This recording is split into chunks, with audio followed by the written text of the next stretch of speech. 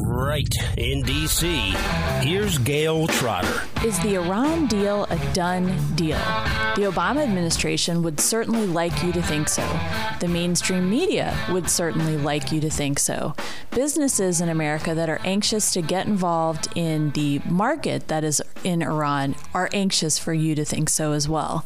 But we went out of the studio last week to the Iran nuclear deal, which was held on the south lawn of the Capitol in between the U.S. Capitol building and the Washington Monument. We wanted to ask thought leaders, politicians, people who are in the know about whether President Obama's nuclear deal is dangerous and unlawful.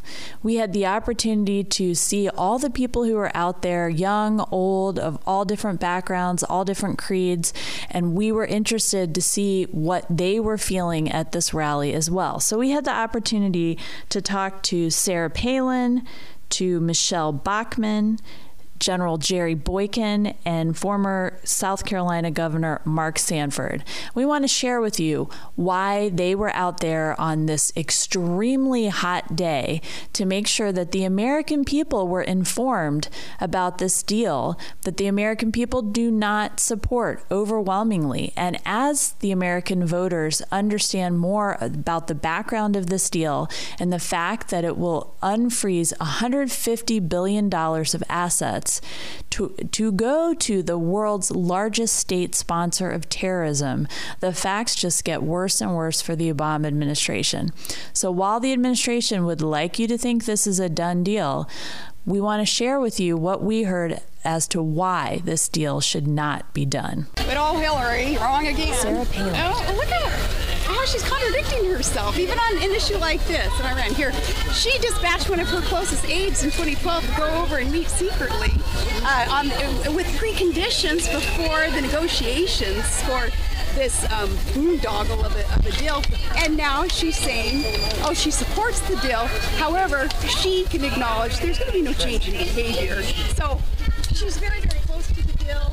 She's wishy-washy on its effectiveness. It's dangerous. I'll give you a perfect example. Today, the Ayatollah tweeted that Israel will not exist within 25 years. Michelle Bachmann. And so what Barack Obama is doing, whether he realizes it or not, he is giving Iran the means of destruction to allow the goals of Islamic Jihad to be realized. And really, it is Western Christendom bowing to Shia Islam. That's what we're witnessing. Western Christendom bowing to Shia Islam. Barack Obama, through this deal, will make Iran a $1 trillion terror state.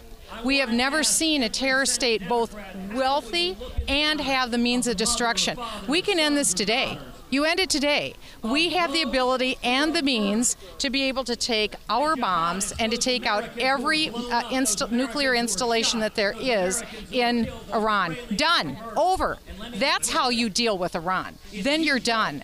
The other thing that's amazing, really, is that the Republicans have already won this debate. They were so foolish when they passed the Corker bill. But the Corker bill essentially says, President Obama, let us read the entire Iran agreement by July 19th. If you don't, the sanctions go back into place. So guess what? The president, with his phony side deals, didn't let this Congress read the terms of the agreement.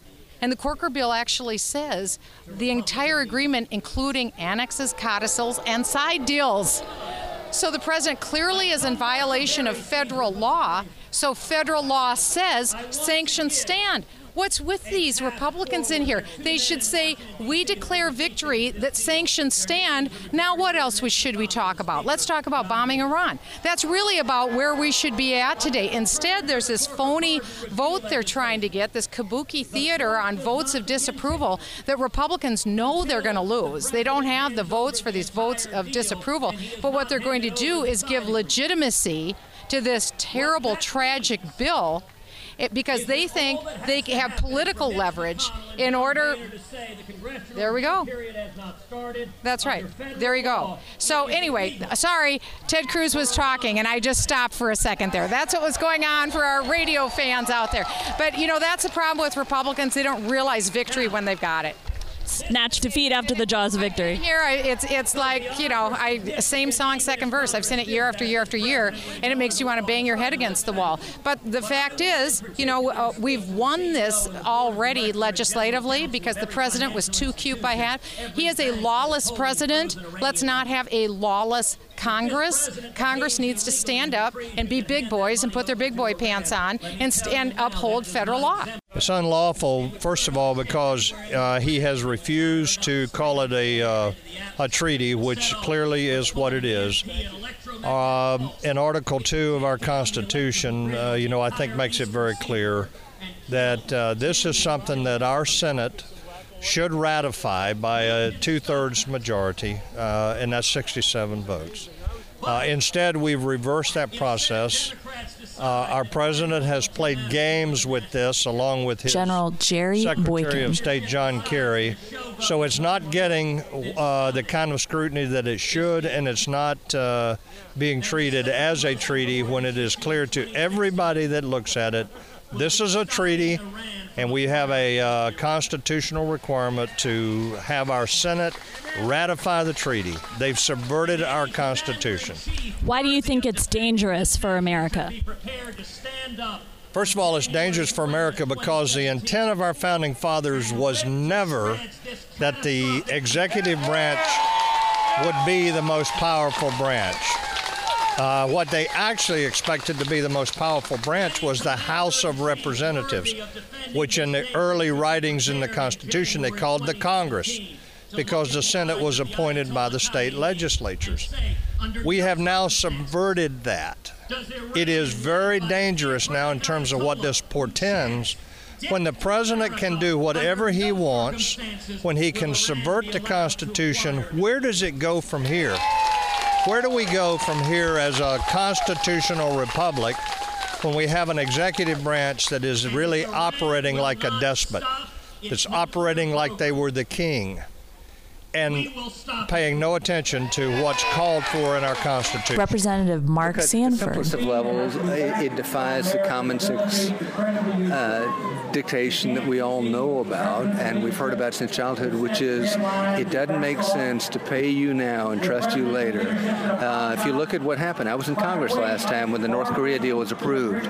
We basically said we'll pay you now with the trust of good behavior down the road.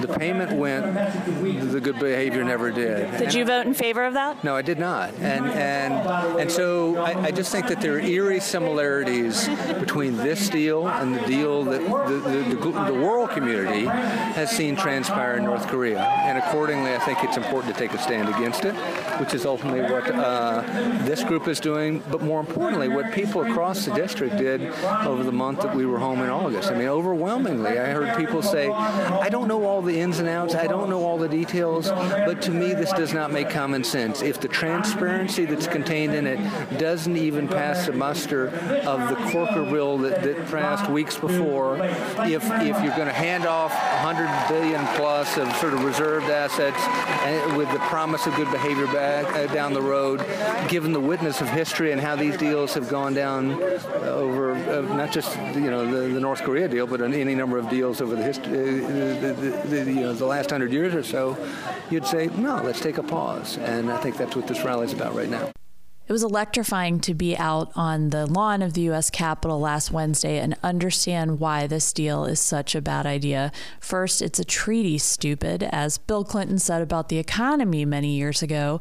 Any good observer of this deal would understand that it is changing the Nuclear Non-Proliferation Treaty.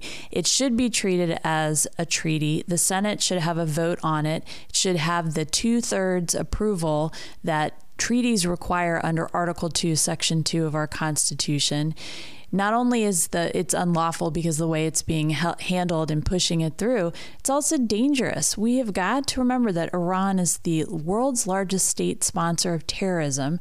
And when you think of the destabilizing influence that they have in the region and the fact that they really want to project their power, This regime is very dangerous, and there are many, many people who are suffering under this regime in Iran.